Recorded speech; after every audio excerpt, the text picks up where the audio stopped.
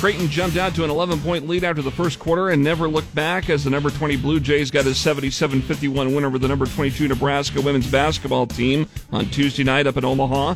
Husker head coach Amy Williams was disappointed about how Nebraska gave up 45 points in the first half. I thought they were getting all of the looks and shots that they wanted to, and we wanted to try to take away from them. Jazz Shelley led Nebraska in the loss with 14 points. The Nebraska football team's opponent this week is also in a similar coaching situation. Wisconsin has been guided by interim head coach Jim Leonard after Paul Chryst was fired on October 2nd. What can the Huskers expect this Saturday? Here's KFOR's Megan Reeder with more. Interim Husker head coach Mickey Joseph says the Badgers are pretty much the same type of football team, where they are still the same good defense and can run the football.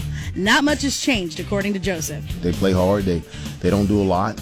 But what they do well, and they don't make mistakes. Joseph says Wisconsin's running back Braylon Allen is an impressive athlete at 6'2", 235 pounds, and may be one of the best backs the Huskers have seen all season. Saturday's game with Nebraska and Wisconsin is at 11 a.m. on ESPN. Megan Reeder, KFOR Sports. The quarterback situation's got more difficult for Nebraska. Interim coach Mickey Joseph on Tuesday announced that Chubba Purdy is out the rest of the season with a high ankle sprain. For now, Logan Smothers will be the starter if Casey Thompson is a no-go this week. With Smothers at first string, former Hastings Tiger Jared Sinek is the backup.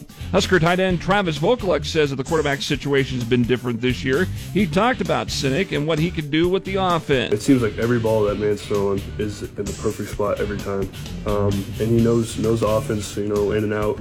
And he's going to eventually be a great leader as well. He's there for his teammates. Hail Varsity Radio Tuesday, former Wisconsin head football coach and former Husker Barry Alvarez talked about what Nebraska needs to consider when planning to hire a new head football coach. And it has to be a plan that fits Nebraska and one that fits our place. What kind of kids can you recruit in these places? Who do you have access to? And how do you develop your offense and defense accordingly and then be able to compete in our league. More of Barry Alvarez on the Hail Varsity podcast page at ESPNLincoln.com. And in baseball news, Kansas City Royals owner John Sherman said in an open letter to Royals fans that they are actively looking to leave Kauffman Stadium and have started exploring options to build a ballpark close to or in Kansas City's downtown area. I'm Jeff Moats, KFOR Sports.